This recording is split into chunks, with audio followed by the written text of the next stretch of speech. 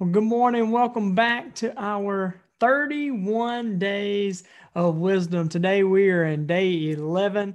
And before we get going, I promised our son I would give him a shout out on his YouTube channel. Go check him out. It's Ventures of Colton on YouTube. You want to go check that out. He's got a lot of cool videos and different challenges that him and his siblings do. And then also our daughter, she's got a channel as well. It's called Story Time with Kendall. So if you're into Dr. Seuss books, hey, she'll read you some. You want to check those out. Today, again, we are in chapter 11, day 11. And, you know, this chapter right here, it has this theme of it repeatedly talks about righteousness. And really what righteousness is living in right relations in all areas. And the wise person really strives to have right relations in every one of their areas of life, right? And that's tough, but it really takes intentionality, and it's that changed life that can really change lives. And that's not something that we can truly do on our own. We need the help and the power of the Holy Spirit to really be able to do that. And I think it's interesting in this chapter as you read it and as we read it, there's two things that you'll kind of notice here that he talks about that we need to hold back. We need to hold back our criticism and our slander, and then we're to share our stuff.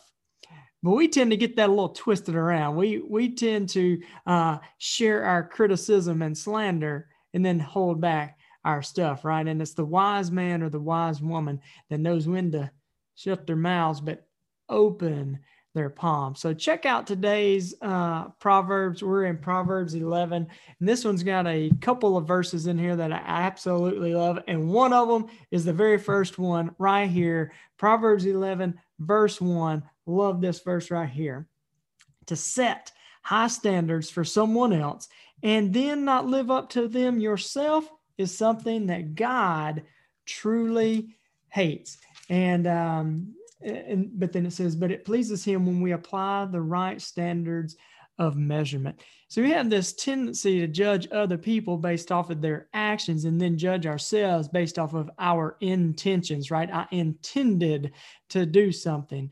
But what God is calling us to do is to set high standards for ourselves, to live up to his standards, and then pull people up to those standards, not have high expectations and high standards for other people. And then, us live down here on these low standards. So love that verse. Here we go. Verse 2, when you act with presumption, convinced that you're right, don't be surprised if you fall flat on your face. But walking in humility helps you to make wise decisions. And if you want to talk about humility, we did a video the other day on what humility truly is. Humility is understanding that you are gifted, you are talented, you are neat, you are unique, right? Understanding that you have gifts, talents, and abilities, and using those gifts, talents, and abilities to serve other people, all to the glory of God the Father, right? It's not thinking less of yourself, but thinking of yourself less. So humility, God loves humility. Integrity will lead you to success and happiness, but treachery will destroy your dreams. When judgment day comes, all the wealth in the world, it ain't going to help you one bit, right? So you'd better be rich in righteousness, for that's the only thing that can save you in death, right? Right relations. Those with good character walk on a smooth path with no detour or deviation, but the wicked keep falling because of their own wickedness. Integrity will keep a good man from falling, but the unbeliever is trapped, held captive by his sinful desires, right? That's what Jesus came for, is to set the captives free, right? Set us free, right? When an evil man dies, all hope is lost, for his misplaced confidence goes in the coffin and gets buried along with him. Lovers of God are snatched away from trouble, and the wicked show up in their place. How about that? The teachings of the hypocrites can destroy you, but revelation knowledge will rescue the righteous. These next two verses are two of my favorite as it relates to our role in our cities, in our communities, right? One of the things I truly believe is that, hey, If you're watching this, God could have created you and me at any point in history. He could have, you could have been created in the 1900s. He could have created you 50 years into the future, yet here you are in 2021. And whatever city you were in, you are there for a purpose and for a reason, right? Most of us never consider that. Check out these next two verses right here, okay? The blessing that rests on the righteous releases strength and favor to the entire city. You are in that city. You are blessed. If you are in Christ, you are blessed. And the righteousness that rests on you releases strength and favor to the entire city, right? But shouts of joy will be heard when the wicked one dies. Here's the next part of that. The blessing of favor resting on the righteous influences a city to lift it higher. The righteousness that is resting on you influences a city to lift it higher. Man. But the wicked leaders tear it apart by their words. Here we go, verse 12. To quarrel with the neighbor is senseless. Bite your tongue, be wise, and keep quiet. You can't trust gossipers with a secret. They'll just go blab it all. Put your confidence instead in a trusted friend, for he will be faithful to keep it in confidence. People lose their way without wise leadership. This may be a key verse right here. People lose their way without wise leadership, but a nation succeeds and stands in victory when it has good counselors to guide it. The evil man will do harm when confronted by a righteous man because he hates those who awaits good news. A gracious, generous woman will be honored with a splendid reputation, but the woman who hates the truth lives surrounded with disgrace and by men who are cutthroats, only greedy for money. A man of kindness attracts favor, while a cruel man attracts nothing but trouble. Evil people may get a short-term gain, but to sow seeds of righteousness will bring a true and lasting reward. I want to just camp out right there for a second. Evil people may get a short-term gain. Yeah, I think it's sometimes we can look around and we can get frustrated, and we see maybe people who are doing underhanded or shifty things, and maybe they're succeeding in the world's eyes and those kind of things, but it's only short-lived. It's only short gain. The next part of that, it says, but to sow seeds of righteousness will bring a true and lasting reward. Sowing seeds, that's time, right? I mean, that's a process that takes time. Sowing seeds.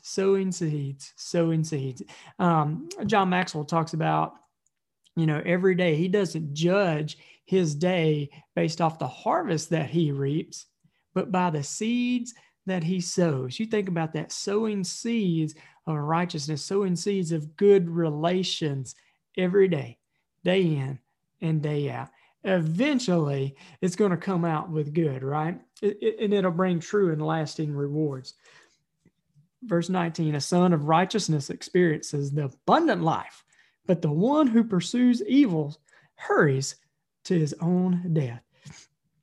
The Lord can't stand stubborn heart bent towards evil, but he treasures those whose ways are pure. Assault your neighbor and you will certainly be punished, but God will rescue the children of the godly. A beautiful woman who abandons good morals is like a fine gold ring dangling from a pig's snout.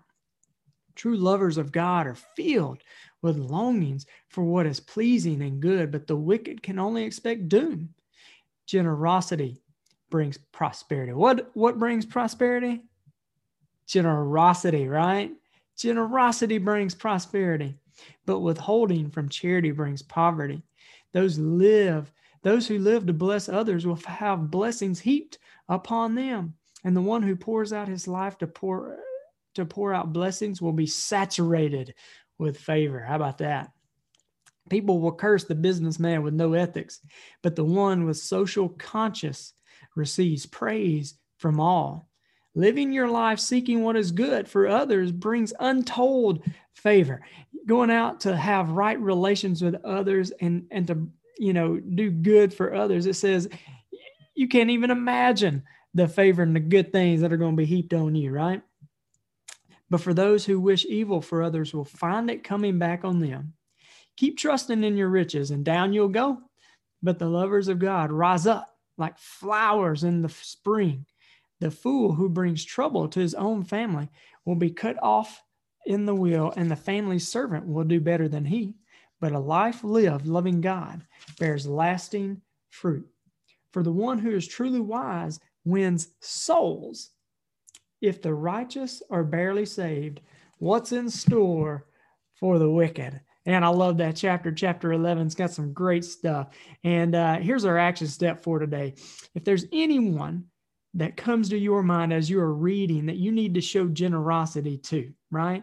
Or criticize less today, just allow this chapter to really soak in and for you to really focus in on right relations in all areas of life. Be intentional today about sowing seeds of righteousness. Hey, I hope this has added value to you. I love reading through Proverbs and the wisdom that's in there. Hope you guys have a great day. Look forward to seeing you guys tomorrow on day 12, chapter 12 of Proverbs in our 31 days of wisdom. Have a great day and God bless.